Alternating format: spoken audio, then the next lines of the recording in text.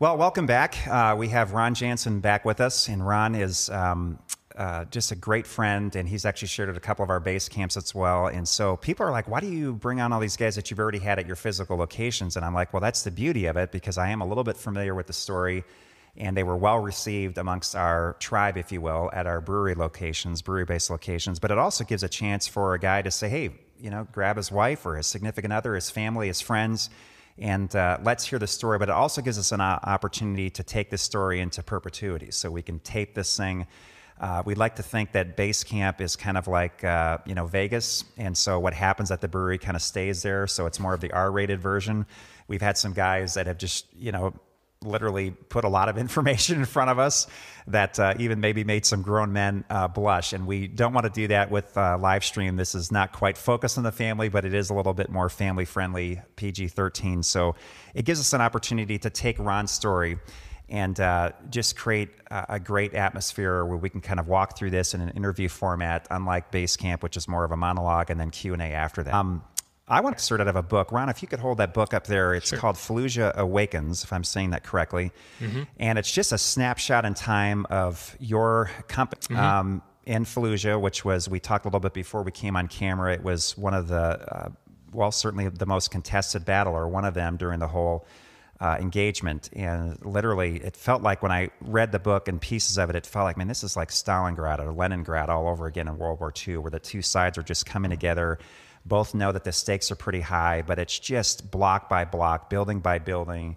A lot of every day is filled with uncertainty, and it's very aggressive. I guess you could say it would be parallel to like the Tet Offensive in Vietnam, if military people that are watching have read about that as well. So it had this feeling like there was a lot at stake. The war is going to swing one way or another based on what happens there. And so you were right in the thick of that, a West Michigan guy, and here you are, almost literally parachuted into just a really aggressive combat situation, which most of us that are civilians can't relate to. So I just want to give a snapshot here and just read this first chapter just to set the stage. And again, it's Fallujah Awakens, Marines, Sheiks, and the Battle Against Al-Qaeda by Bill Ardolino. Thank you. All right, I'm wearing my old man glasses, so I'm going to do my best here to read. A mission to flush out and kill or capture insurgents in Hawa kicked off in the early morning hours of March 3rd, 2017. The largest operation of Alpha 124's deployment aimed for surprise. 3 of the company's 4 platoons would surround and sweep through the isolated village in a swift maneuver designed to cut off any chance of escape for their targets. Jansen's men had been down there here only once before their deployment, about a month or so earlier. His squad had been moving through the area with Weapon Platoon's 2nd Squad, where the other Marines had taken a huge amount of fire from insurgent machine gunners and snipers near the village. As Jansen's men, can I say it the Dutch way, or is it? You got to say Jansen. I got to say Jansen. All right, we'll do the American way. I'm sorry, It's the Dutch thing coming out of me. As Jansen's men laid in and around a palm grove, waiting for a fleeing target or the order to assault, an insurgent drove a white sedan straight into their lines while rushing to back up his compatriots. The Iraqi belatedly realized his error and backed up furiously before grabbing an AK-47, bailing out of the vehicle and shooting most of a magazine at the Marines. He never had a chance. He went down in a hail of bullets, and we'll actually have some pictures that kind of lend itself to that story. As they started to search the second house in the village, Lance Corporal Wortman spotted something. Inside, he saw 3 groggy men and something that looked like a stock of a rifle peeking out from below one of the Iraqi sleeping mats. Osborne clicked the switch on his radio and said, "Hey, Jansen, get over here now." Osborne quickly briefed him on the 3 men inside the small room. Jansen and Osborne immediately moved inside with their weapons raised. Wortman positioned himself in the doorway behind them. The Marines pointed their weapons at the men while Jansen screamed at them in Arabic to stand up and show him their hands. The 2 men on the left hesitated as they looked towards the 3rd man, who remained squirming under his blanket. Alarm bells were clanging in Jansen's head. He yelled again. His instincts were screaming at him to shoot, but he didn't have the legal or moral authority to do so. Can't imagine being in that spot. It must have felt like time just kind of stood still. Mm-hmm. I mean, it's just, the clock is moving, but it must have had that surreal feel to it of, you've got milliseconds to make a decision here that could result in your life or their life. Osborne's adrenaline surged as well. Every fiber in his body, if I can get the second page here, told him that something was wrong, but he couldn't disregard the possibility of a language or cultural gap. The two men on the left continued to steal glances at the third man as they slowly rose to comply with the Marine's instructions. Their expressions seemed resigned as they stood up and finally showed their hands. Jansen then continued screaming at the man, wrestling under the blanket. His instincts were now on fire. He was beginning to dismiss concerns about the legality of pulling the trigger. The third man finally sat up and then began to stand. And as he rose, the blanket fell from his body, and he seemed to drop something. He quickly dipped down to pick up a small object. Beams of white light flashed across a smooth metal grenade in the Iraqi's right hand. His left hand moved toward it. Jansen fired first. Osborne joined him a millisecond later. I mean, I'm just reading this and my adrenaline is just kind of firing up here. What is, it's easy for me to read this and be detached from it because it's another quote-unquote war book. But what does that do when you hear those words? And I know I kind of butchered it with the cadence of everything, but man, when you hear these words and you can envision yourself right back, does your heart race pick up? What are you feeling right now as those words are being read? Yeah, no, it's, excuse me. It's definitely an intense feeling that I have from that. I mean, I would say my heart rate is up. You feel the adrenaline and as you were reading that, I can feel myself back in that room. And that's the same with a lot of these stories. I mean, this one is obviously a little bit different because there was a reporter that pulled together a bunch of stories and put it in the book, which gives us a view. Really, it gives me a third-person view of something I experienced, which is a little bit different. But it's definitely an intense feeling and a bit strange, but helpful to go back to once in a while too. I don't want to ever walk away from those experiences completely and not have any concept that they happened, or I guess just lose out on those experiences completely. Was it, so we know the World War II vets were famous for not talking about anything. It was just kind of, I think, their honor code or just the way they processed the war. It was like, hey, it was a good war if there is such a thing. I mean, the enemy was at least engaging in normal terms. You know, they were not hiding. It wasn't guerrilla tactics. There was a clear winner at the end of it. As much as the Germans and the Japanese had fought, they acquiesced to surrender, and then that was it. Mm-hmm. Right? And you were fighting a war of almost like a revolutionary type of scenario where it's just, this is guerrilla, and the basis of honor is not quite there, and you don't know exactly who the enemy is. And so it had that feeling, maybe in somewhat echoing Vietnam. I've worked with some of those vets on some of the expeditions that I've been on. And, when we were in those areas in the Middle East together on our adventures, if you will, which was probably like a Boy Scout expedition for them, they just felt like the tension was kind of like that. You just didn't know who was your friends by day and your enemies by night. So you're in this very complicated geopolitical situation that has all kinds of sub-narratives that are going on, clannish activity. You don't know who quite your enemy and your friend is. But was that a hard story to go back to? Like, was there a couple of years where you're just like, I don't want to talk about this? I would say overall, my experience coming back from something like that and just jumping back into work, and I started school and other things and family, was that it wasn't that I intentionally stayed away from them, but they really didn't seem to have a place in my life. Yeah. I mean, you go from that chaos and then back to something like, home in suburbia, and in a way, there's really not a place for a lot of those stories. I mean, that's one of the things I like about Base Camp is we can tell these types of stories and have these conversations without or in the correct context, where it's not about glorifying what we did or what happened. It's really just about talking about this is a part of our world. This is a part of our experience, and recognizing that without completely shying away from it. Would you? So your faith, I'm sure, has a big part of that because you're able to just see the larger Christian worldview, if you will. So you can fit these smaller stories in the big story, the epic story, the story of Christ and what he did for us on the cross and how that just shapes all that you believe. And so you and I will be on the same page with that, but I can imagine a guy that doesn't have that big meta narrative, that bigger story, walking into some of these smaller stories. These smaller stories can just, not that this was a small story, because it is a big story, but it's not the biggest story. I mean, it could just swallow you, where you just lose all sense of context and your compass just kind of gets skewed. And you probably have friends that have come out of a similar experience that you've had that probably feel a little bit, lost right now, I would imagine. And then some of them that are doing remarkably well. Mm-hmm. Sure. I would say it's, so I'm going to bring up Lord of the Rings here. I thought you would like that. I know we've got second only to the Bible. Right. I know we've got some Lord of the Rings nerds that are big fans of Basecamp. Yeah. So I've just recently started, it was part of my quarantine book list. I read The Hobbit, and now I'm working through some of the other ones. Okay. But I think I would kind of relate it to Bilbo Baggins at the end of The Hobbit. When he comes back, he's been on this epic adventure where he's, through a lot of stuff. He's gone and fought the dragon and did a lot of things, found out a lot about himself. And he comes back, and there's not really much about it at the end of the book, but basically he comes back and he finds out that his relatives are auctioning off his possessions, and he's dead. Right. They've moved on, basically.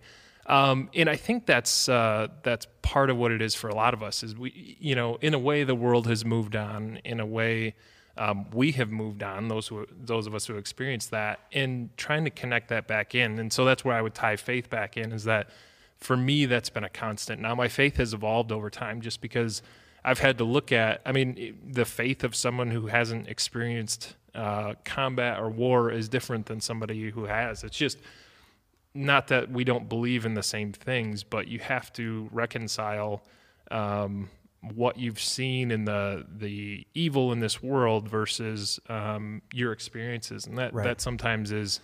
It's still something I'm working through. And something I've talked to a lot of people about, because it can be challenging, and that goes far outside of combat or wartime experiences. I think for people who experience a lot of the evil in this world, connecting that back in with their faith is a critical part of that. Right.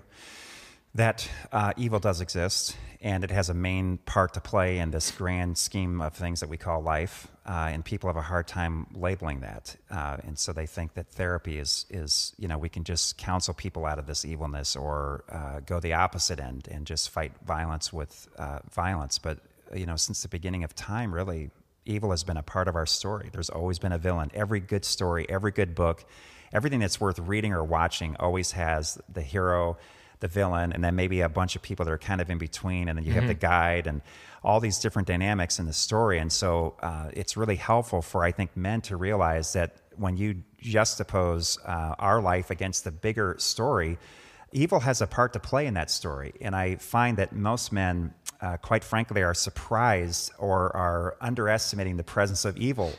And part of my story, which is I'm not here to tell that, but with Steve's story, this evil, it's right in front of you. You have people that don't wish you well. And I'm being very understated by saying that. They want to exit you off the planet. And so you're left with the tension of this story that we just read, which is one of many stories that are in there, where evil is now staring you in the face. It has a name. It has an agenda. It's incredibly harmful. But I think us as civilians, speaking for most of us that are viewing, we've never had that type of punctuated period of time in our life where evil and good had a stark contrast, and life and death were happening. And we'll draw some military parallels to civilian life that guys like you will understand much more than those that happen. But I think it would help a man or his family, whoever's viewing right now, to understand that you are at war, whether you wish it or no. The enemy's army is marching on you. It's back to the whole Isengard thing. There is a strong negative force that is alive and well in this universe. And if you cannot get your mind wrapped around that there is an ancient evil, there is a name for it, Satan, devil, whichever name you want to, Lucifer, and he has been with us since the beginning of time, and even prior to that. And he does not wish you well, and he will do everything he can to combat against your soul, similar to what you would see on a battlescape. And it's his job, if he can't kill you, which I think, quite frankly, is not as advantageous to him. He'd love to wound you, because wounded people wound other people, right? Healed people heal other people. And so I'm just really encouraged that you came through a really hard spot in your life, and then even after, having served. But your faith is intact. You have the bigger story that you can still fall back on. But you probably saw both extremes. You probably saw guys find faith, if you will, or faith finding them in the trenches. And then you probably maybe saw some people that just kind of lost it. You're like, I can't reconcile this kind of evil with how can God be good and yet there be so much evil, and seemingly evil is winning all the time. Like, what would you say to something like that? Well, could you show the first picture there? Yeah, let's put that first slide up here to give some context. Yeah, so I think this is a picture of my squad. Mostly the men in my squad, and then we had a few Iraqi soldiers that were attached to us in this picture. But to go back to your question, I think everybody, you look at whatever experience you have in life, you look at it through the lens of your past experiences and beliefs and things like that. So sometimes those, combat or traumatic experiences, whatever they are, can solidify those beliefs, or sometimes they can just blow them out of existence because they just go against whatever that was. So I would agree. I mean, everybody, and truthfully, I mean, I don't want to make it sound like my faith was never shaken by these sorts of things, or that my faith wasn't tested at times, because it definitely was then and has been since. But I think one of the things that, just looking at a picture like this, that everybody processes those things differently. And that's one of the things that I think is important as we talk about, veterans from either combat or whatever situation. It's hard to use one person's story and just apply that across the board to everyone else. And that's one of the things that has been a struggle for me, because I'll see how someone else has handled something or didn't handle something, and then try to relate that to my story. And it's been, it takes some processing to do that. So I think that's, but even, some of the guys that are in this picture, we're still going through that together today. I mean, some guys are further along in their faith. Some people have not, or have struggled there. And some people, it's not even a part of the conversation. But I think what is important is that the conversation is ongoing, and it's not something that you just either leave out of it, because like you said, there are,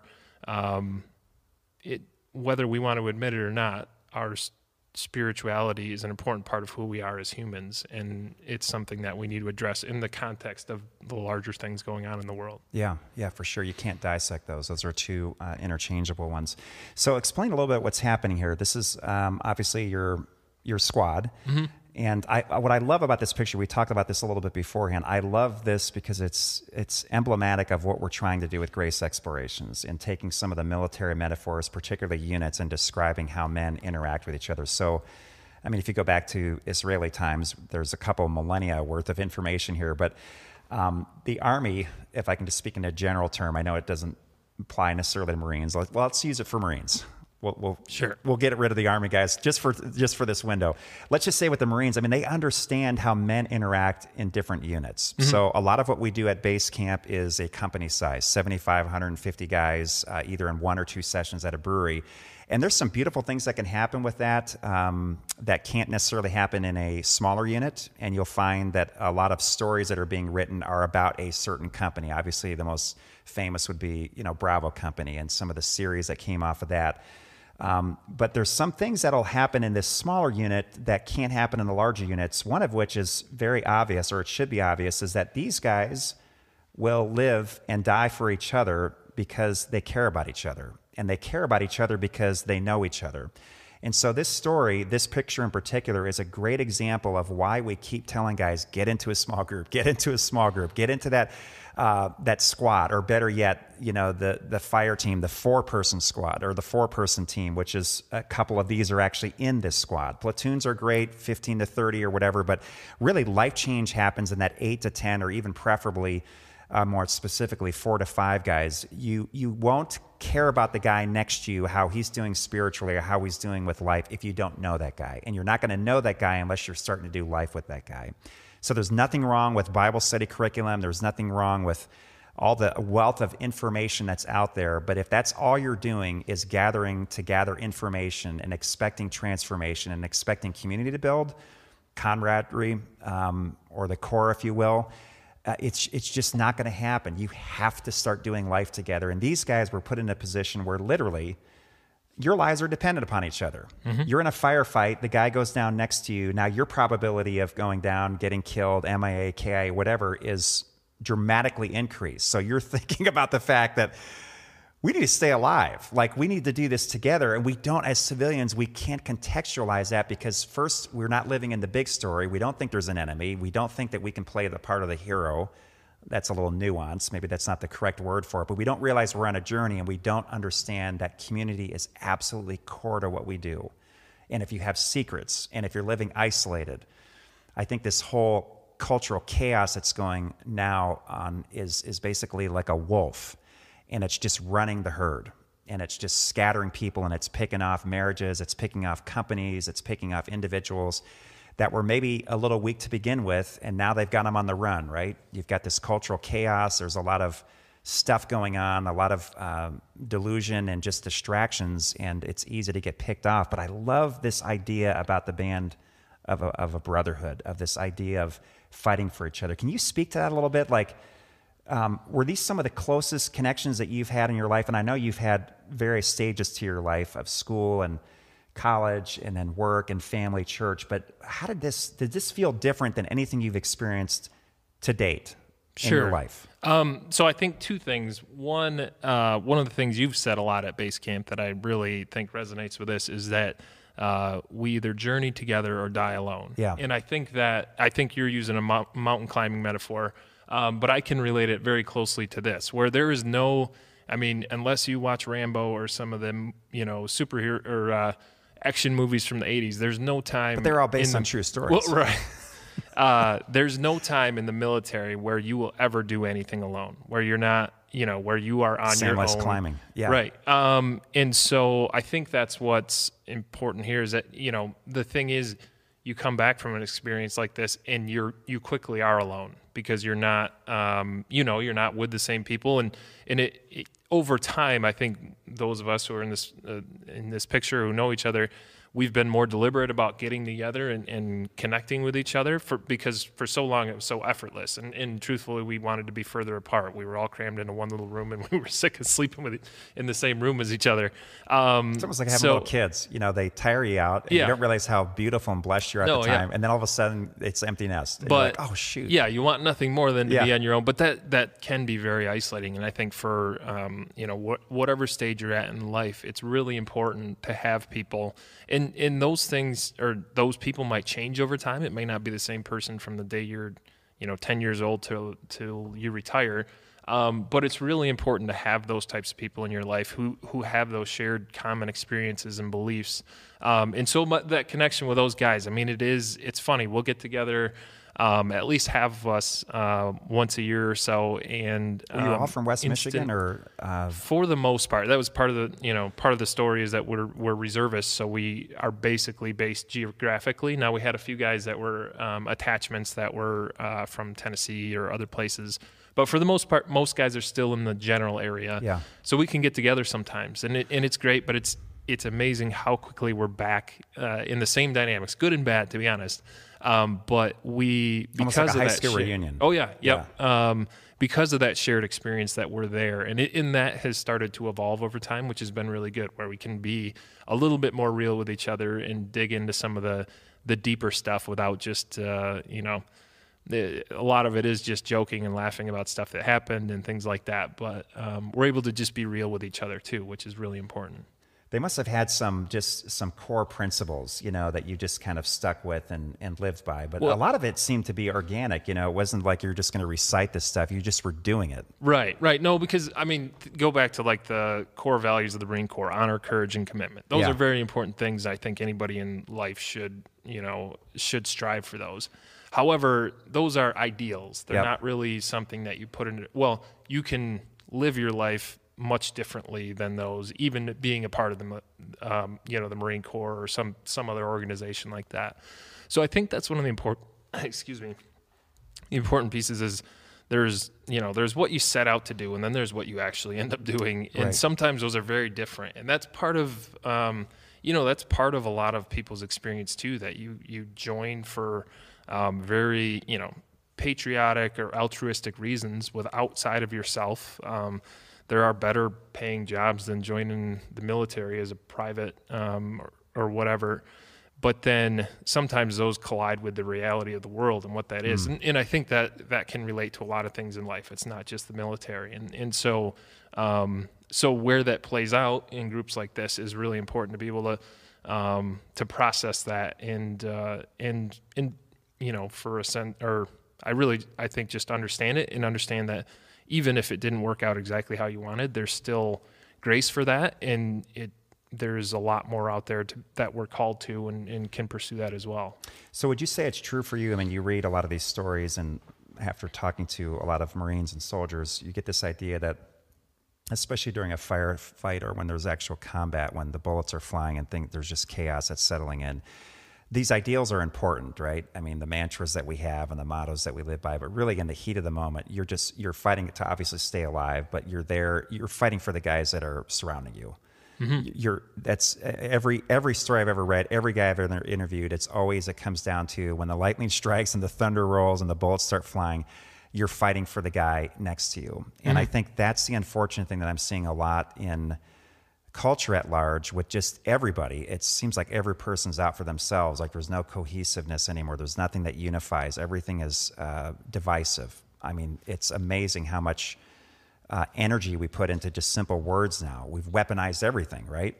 And it would be great to have just something that is so large. And I think that's where the Christian faith can help us to rally. I mean, they just had a very large rally that took place in Washington, D.C.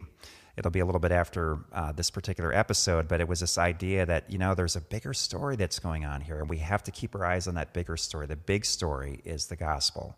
That's the biggest story, and every other story has got to fit into that, and every other story needs to partner with that story. Otherwise, it just becomes another rabbit trail. Was there any disillusionment on your part? I know that, and we worked when I was on my adventures around the world, we had security details with us, but there was a couple of Vietnam vets that were with us, and they're always, the conversations were tinged with a lot of disillusionment of the cause itself was noble, right? You're doing what your country is asking you to do. In the case of Vietnam, it was to stop communism from spreading, which, on its face value is a good thing. Do you have any disillusionment or just a sense of, maybe the objective, like you alluded to it, this idea of what you think you're going to be sent for, and then maybe what is actually happening, which applies itself to all of life, right? We have this mental moving image of what we think we're on, going back to Bilbo's example. He just thinks he's going on a grand adventure, has a little clue that, my gosh, you're going to be going into the bowels of a mountain and you are going to face a living, breathing dragon that is frozen an entire generation of people that can't get their mind wrapped around going back to this mountain and getting back their space, getting back their mountain, their heritage. Do you feel any of that sense as a returning Marine of disillusionment of like, man, what did we really go there for, and what did it really mean, and what was it really worth? Yeah. Well, first, you brought up Vietnam veterans, and I think it's important to just state, first of all, like, I can't imagine the experience they went through coming back from the war when they were horrible. And I think this country has come a long way since then. And we were welcomed back with like 8,000 people in the Deltaplex in Grand Rapids. Wow. When your unit came back. Yeah. Yep. And that was a very different experience. So, and if you think about it, Vietnam veterans, most of them were drafted. They just, all they did was not, break the law by skipping out on the draft. And so to come back to open hostility and things like that, I can't imagine what that would be like. And I feel for them, because that's been a very different experience for us. Because you guys were, you were a reservist for the most part, right? They activated reserve units, national. Mm-hmm. It was people that were already in the system, that were already in the military. Yeah. I mean, almost everybody that I was with joined during a time of war, joined after 9/11. Yeah. So we all knew what our intentions were. But that wasn't the case for a lot of people. But going back to your question, I think there's definitely been some soul searching. I mean, it happens when when people in your union are killed. I mean, you really wonder, what are we here for? If you think about the reasons you might join the Marine Corps or the military in general, but especially the infantry, it's typically not to provide safety and security operations for tribes in some other country that that may be on your side, maybe not be. Could change from day to day. Right. And it did at times. However, it's something you have to wrestle with, and I think that's where a lot of guys men or women or anyone could struggle with that sort of thing, because you really have to. It's not a clear-cut answer. I remember the first day we arrived at Camp Fallujah. Before we went to our area of operations, there was a Colonel, I think it was Joe Nichols, and he's kind of a legend in the Marine Corps for getting wounded and coming back like 6 weeks later to the same job. And anyway, he was the commander of the area at the time, and he told us, like, if you're looking for black and white answers here, good guys, bad guys, you're in the wrong place. We don't have that. We've got people that sort of support us and can help us. We've got people that hate us and also don't, fight against the other people that are sort of supporting us. We've got to figure out, it is what it is. We need to figure out a way to make it a difference here. And so this is one of your first talks when you're coming in. Right. This was like the day before we went to our forward operating base. Wow. So that had to be a little unsettling, because you probably kind of knew some of that, but this is a little more nuanced than what you gave it to be. Sure. Yep. It was, but also it was the reality of this, what was going on there. And I think that was important, just confronting the brutal truth and not trying to sugarcoat it, or simplify something that can't be simplified. So all that being said, I think it's it's still a challenge to date sometimes, because you see, even since we've left, we saw a lot of improvement while we were there working with the local tribes, and they really stood up and helped to support kicking out the insurgents. But since then, ISIS came over, years later, ISIS came back in. They were driven back out by the Iraqi forces, some American support. And now in a way, you hope that you gave some support to people who were trying to really live out their own destiny. I think that's what it was. And I don't know that I would change much, to be honest, even though that's something I've had to wrestle with as well. How do you see this part of your story? Like, I think that's where a lot of people struggle with stories that don't seem to fit into the narrative thread of their life. Like, we all have episodes that we're like, man, if I wrote my story, like my life as a book, I would not have written that chapter because it seems incongruent or disconnected from the rest. Mm-hmm. Have you reached a point in your journey now where you can see in some ways like this had to happen? Not that it was an awful thing, but there were some difficult things here to bring you to the place where you are now. Because quite frankly, this interview probably wouldn't even be happening if it wasn't for some of those things. And then the subsequent stuff that you had to journey through coming home and transitioning into what that looked like. Mm-hmm. Yeah. Could you go to the next picture there?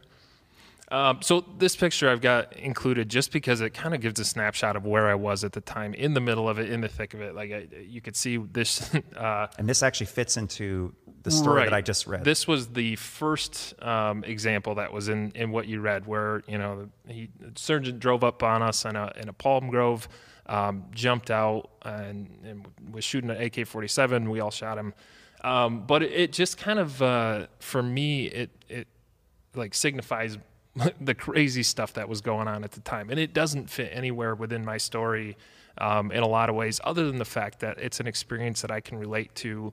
I guess I'm more able to relate to crazy things that happen to other people, whether combat or war or anything else. I can kind of see myself in that story or in that situation, just because I've been through something like this. So I remember it was years after we were back, and my marriage was falling apart. Things were not good. I was just really struggling, and just really asking God, like, why on earth did this? Why would you send me to this place to experience these things? Everything has gone poorly in Iraq since then. Like, what was all this for? And I truly don't know the answer. I think I have more confidence now that there is something in that experience that brings out something in me, and also allows me to connect to others and relate to others in ways that I wouldn't have in the past.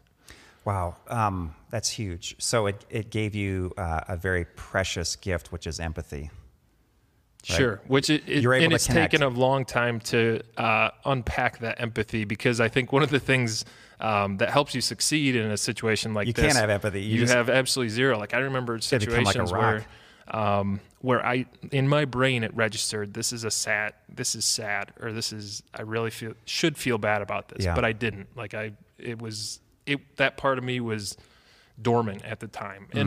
And I think that's what a lot of us struggle with. Did you feel like that just went away? Like, a part of you died that was good, in a tough situation, and will you ever get that back? And I think that's one of the things that, through the healing processes, you could see that those things start to come back. And that's what really gives me hope. Would you say this is true? Again, I've read this over and over again, and it's something it seems like it's in every war movie as well, but it's this idea that every man dies in battle. It's just that some come home. There's something that happens with the human condition that even though the cause may be noble, right, where you're literally defending your own life, it's either theirs or yours, or they have taken the fight to you, or you had all the moral and legal authority to do what you needed to do as a counter action to whatever had been done previously. But would you say that part of that's true in the sense that it's a sacred thing to take somebody's life? Mm-hmm. A lot of first responders that we work with, that's heavy, because that person has now gone into another dimension, and you were part of that, right? Mm-hmm. Yeah. Almost as sacred as a doctor, bringing in a baby into the world. There's something sacred about these rites of passage, and it's a heavy weight, even though the situation may be noble, or as we know, during firefights, especially in the fog of war, there's a lot of innocent life that's taken. That's just, I guess in a callous way, we could say that that's collateral damage. But do you feel like a part of you may just be still on that battlefield, that you're trying, I wouldn't say trying to get back, because Christ does make all things whole, but man, there must have been some kind of shattering of some level of innocence there. Because this is not a typical West Michigan upbringing, right? Right. You go to church, you work on the farm, or you do this or you do that, and it's pretty static. It's not super dynamic. There's a trajectory of your life. This is in a foreign country. You're placed in situations that are almost surreal. It's like, is this a movie or is this real life? Because this script has gone crazy.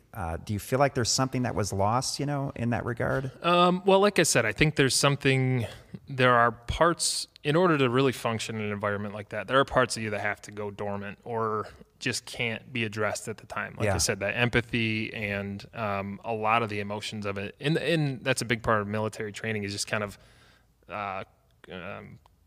compartmentalizing maybe those sorts of things. I think it's really getting back to those that is the difficult part, or opening those boxes back up eventually. Right. And truthfully, I had no experience even doing that even before going into the military. I avoided any sort of feeling or emotion as much as I could and just pushed on without it. So I don't know if I would say that, some people don't come back, other than those who are, truly killed. However, I would say everybody, or most, probably struggle with that. What does it mean to then, operate in a completely different situation, right, in a, civilian environment where the rules are different, the level of intensity is different. In some ways, like, being in combat simplifies life. They're trying to kill us, we're trying to kill them, let's work it out. And that it's not always that simple in other situations where you do bring in feelings and emotions and all these other things that you want to be respectful of, but it doesn't always line up that way. When I was in high school, we were required to read All Quiet on the Western Front, which is perhaps arguably one of the greatest war books ever written. And it was a true account. The Nazis hated it because it was written by a German soldier in the trenches of World War I. And it was a brilliant writer. And I can't say his name, and if I could, I'd butcher it. But he had just such power with words. But he talked about how at the first shriek of the shell, and there was a lot of bombardment. I mean, it was a very static war. You're just fighting over mud. I mean, it was not like this at all, where you're moving and you're going, there was just fighting in these trenches. And he said at that first shriek of the shell, just whistling overhead, alluding to the same thing that you were saying, he said they had to become like animals. That animal instinct had to take over. Their humanity had to take a backseat because it's the only way that they could survive. And he felt like it was actually, it was protective, and it was the way that they actually conversely and paradoxically stayed human. By becoming an animal, they stayed human, because that's how you have to function in that world. And he talked about this idea of the soul of the soldier at that time going into what he would call like a winter slumber. Like it was winter settled in. Everything went, you used the word dormant, and you just have this numbing effect where you have to do what you have to do. And part of that is becoming an animal. You crawl on the ground, you hovel in the trench when the bombardment's going on, and then you pop up out of the parapet and you just charge forward, and hopefully you're not going to get mowed down. But, and then the tension of that. So then he talked about, as that book further developed, and it's just a masterpiece, but he talked about going to visit his mom. And here he is, the front was not that far, right? I mean, it's mostly fought in France and Belgium at that point. So he could be home. He could hop on a train and be home by the end of the day. I mean, it was crazy. A British soldier could be fighting in the front lines, jump over the channel, and be in a theater that night. I mean, nobody knew warfare like that before. And so he came back home, and then he would talk to the village elders, and they would pontificate over what they would do and how's it going in the trenches there, and something with a false sense of bravado. And he was just like, you guys have no clue the madness that we are holding at bay, just the rage of an entire generation of soldiers that is just wasting away for ideologies that they don't really, quite frankly, care about. They're just trying to come home. And then he talked about a little bit of that tension that you hear from soldiers as well, of this idea that part of him actually enjoyed being in the front because it was clear. And he was fighting for something that he did, somewhat believe in, but it was more than that. It was transcendent, that he wanted to experience that brotherhood. And I just, a very poignant, powerful story that develops over several chapters, but it just stuck with me, this idea that during times of war, during times of trauma, that the soul itself actually goes into a winter slumber. It actually falls asleep. It becomes numb. And maybe that's a challenge of reentry, and it has a lot of parallels to because we deal with a lot of, I know there's a nuance between PTS and PTSD, and I know as it relates to military life, that has to be more acutely handled, especially for those that are actively serving. For civilians, maybe not so much, but it's this idea that how do you wake up this sleeping dragon? How do you wake up this soul that is in sleep, because it had to be to survive and to do what it had to do and see what it had to see. And a lot of first responders that we're now journeying with, quite frankly, feel to me like soldiers. In your case, a Marine, where it's just, it feels like war. You just don't know what's going to happen, and everything's triggering, and there feels like there's a lot of angst out there on both sides of that coin. But what helped you to kind of get to that place where your soul was able to enter spring again, where you were able to come back alive? Yeah, that's a good question. I don't remember that part of the book. I guess I didn't. I had to read it in high school also, and I guess I just it was long. I actually reread it like 2 years ago. I might have to check There's it out. language in there as an adult. Yeah, it's unbelievable, the grasp of the human language that he had. But he just brought, it was all poetic, and you just felt this sense of spatiality, of distance. Yeah. Well, actually, could you go to this can be the last picture, the next one here. So this picture, one that I included, it was just, it kind of represents for me. So this was in the same village where, the excerpt from the book was. And it really represents for me kind of what the coming out of the chaos and coming home. And I like that metaphor of kind of the winter in your soul when things just have to be dormant. You can't it overwhelm you. Right. You couldn't function in a situation like that if you were allowed to feel all the feelings that you should be at the time. But I think part of the message that we get, or that is kind of is ingrained in people, is that, okay, there's enough war movies where the veteran comes home and isn't the same, and he's cracked up, and he just doesn't, never is the same person. And right. that was something I always hated when, if I ever heard like just not the same. And first of all, no kidding. Neither is your son who went away to college for 4 years. Like, he's not the same person as when he started. Like, but I think there's also that there's not always a clear path to start to experience those things and for it to be okay. So for me, part of it, I think, was having children, because that was just a totally different situation. And Did seeing you have any them kids start when you were over there? No, I didn't. Nope. Okay. Not until a year and a half or so after we got back. But that was part of the process for me, is to start to see how they process things. And first of all, realizing that I had some work to do in order to be able to relate to them and understand. And quite honestly, I mentioned earlier, but it was really a point where, because I wasn't really, I guess, unthawing or whatever metaphor you want to use, that wasn't the only reason, but things between my wife and I really fell apart dramatically and drastically, and it was ugly and brutal. And in going through that, I mean, really impacted every part of who I was, but it forced me to start to see that there were things that it was by no choice of my own, but I couldn't push all this stuff aside anymore. I couldn't, I couldn't. It was front and center. I couldn't, and really forced me to confront it in a way that I hadn't before or even thought I could, was to come through something like that. So that was part of it too, and that I wouldn't recommend that route for anybody, but that's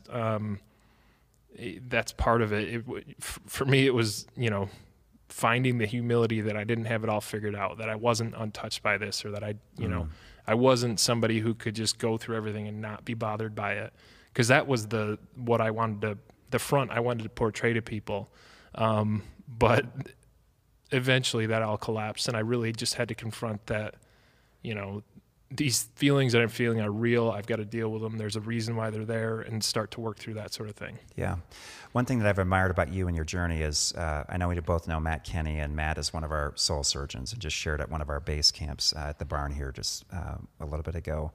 And you've been really wise to find those guys out and to track with them. I know you've been in a couple of retreats with him, and I think I just commend you for that, because that takes humility.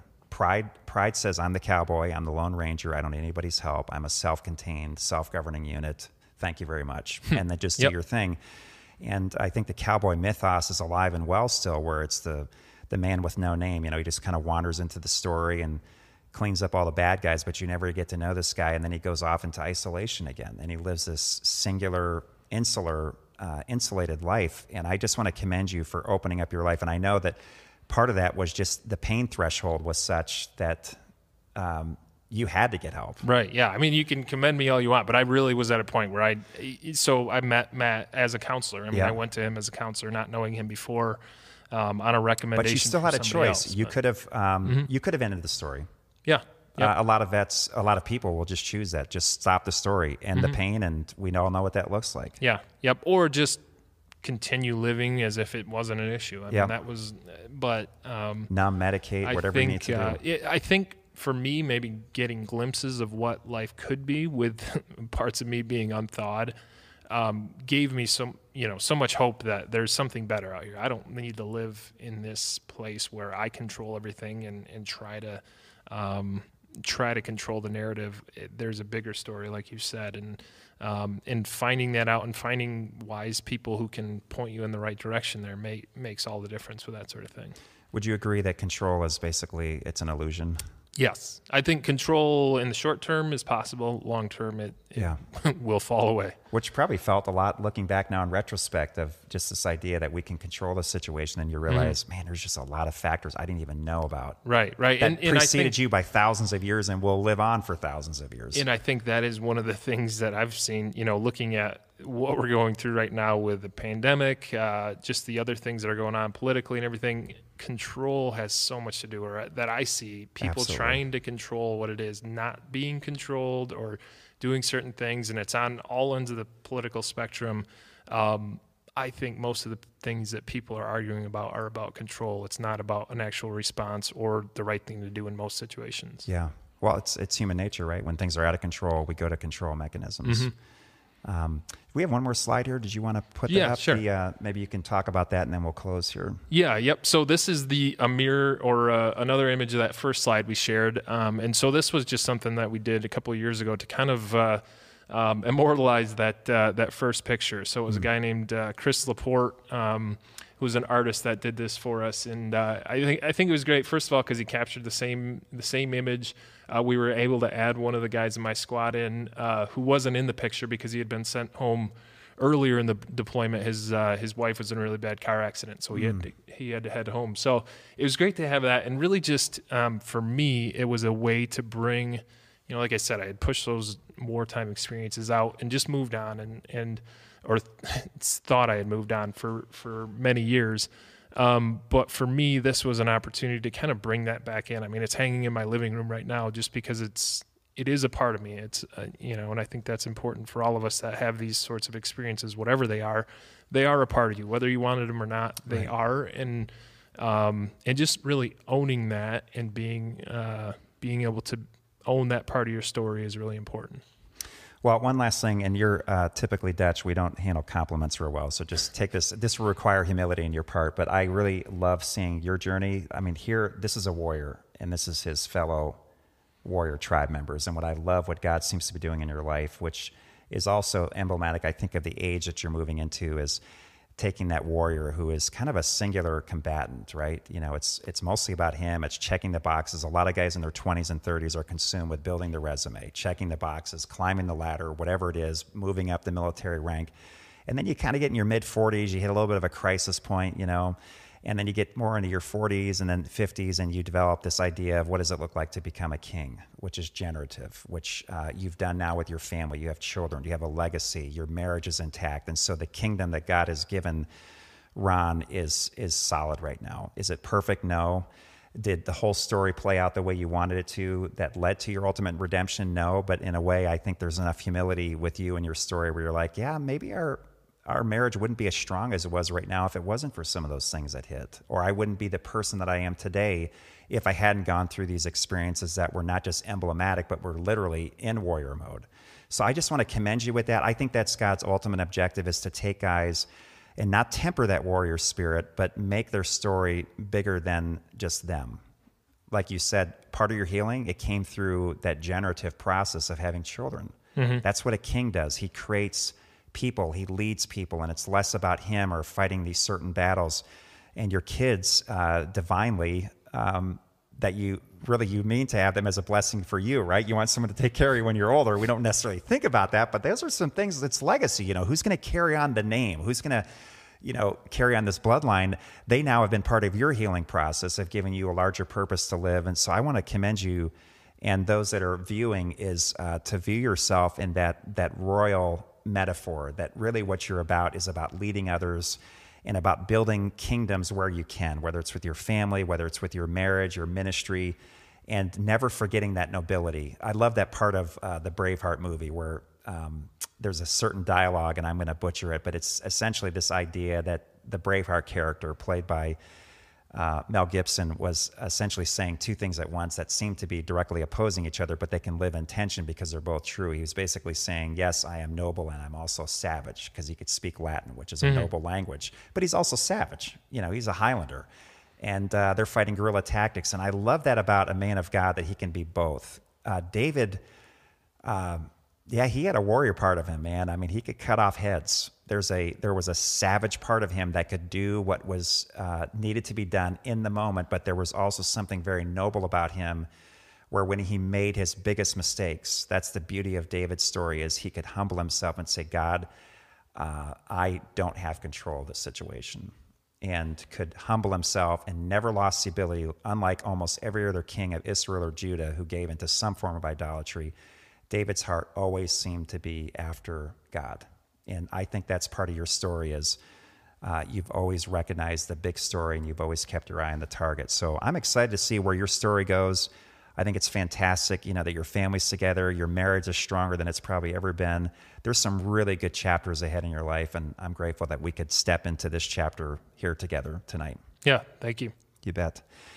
So for those of you that are viewing, we appreciate you spending some time with us. This is a great story. Can you hold that book up again? If Sure. This is of interest to you, it's a great book, Fallujah Awakens, and it's essentially the chronicle of your unit's deployment and this particular scene that we read in this particular chapter, to kind of give some context to what we're doing. But if you are struggling with trauma and all of its variations, we would just encourage you. There's a great story by C.S. Lewis called The Chronicles of Narnia, and he also was a World War I vet.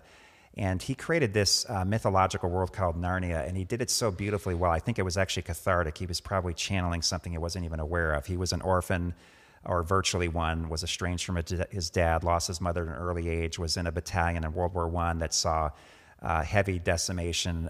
There was a guy that basically a bombardment, and the guy next to him turned into a red mist. There was nothing left, and he got some shrapnel, went home, and then subsequently, years later, began writing this story. But he had this whole character development where there was a witch, and everything she touched in this mythological world of Narnia would be frozen. And I don't know if he intended for this, or if it was intuitive, or if it was something that was not even he was aware of, but I look at that as trauma. And so this witch character would come into these scenes throughout the book, specifically The Lion, the Witch, and the Wardrobe, and everything she touched was frozen. And the season of Narnia was stuck in winter. It was in slumber, and there wasn't any movement. But then this other character named Aslan came into the scene, and wherever Aslan appeared, spring came. And all of a sudden, this thawing came into view, and spring would come, and the birds would start chirping again, and the flowers would bloom, and the trees would bud, and things would become green again. And so I kind of like to say it this way, and then I'm done, is this idea that it's always winter, never spring, until you hear the words of the King.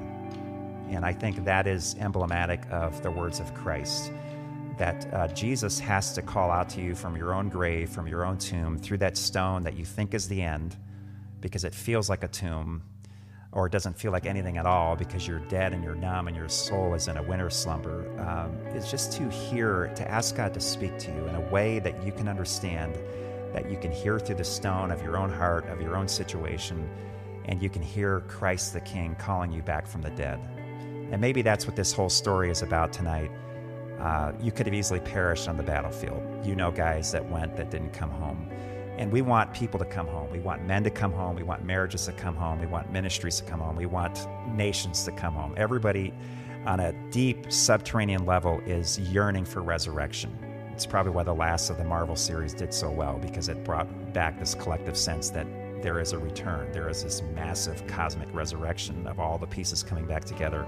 But we want that for everyone. And so to do that, you have to do it in community. We're one tribe amongst many, but we would be honored if you could partner with us. Again, you can give at graceexplorations.com, or you can pray anywhere, anytime, or you can participate. Come to one of our base camps that's on our website at graceexplorations.com, or join us here live stream as you're doing here tonight. So God bless, and soldier on.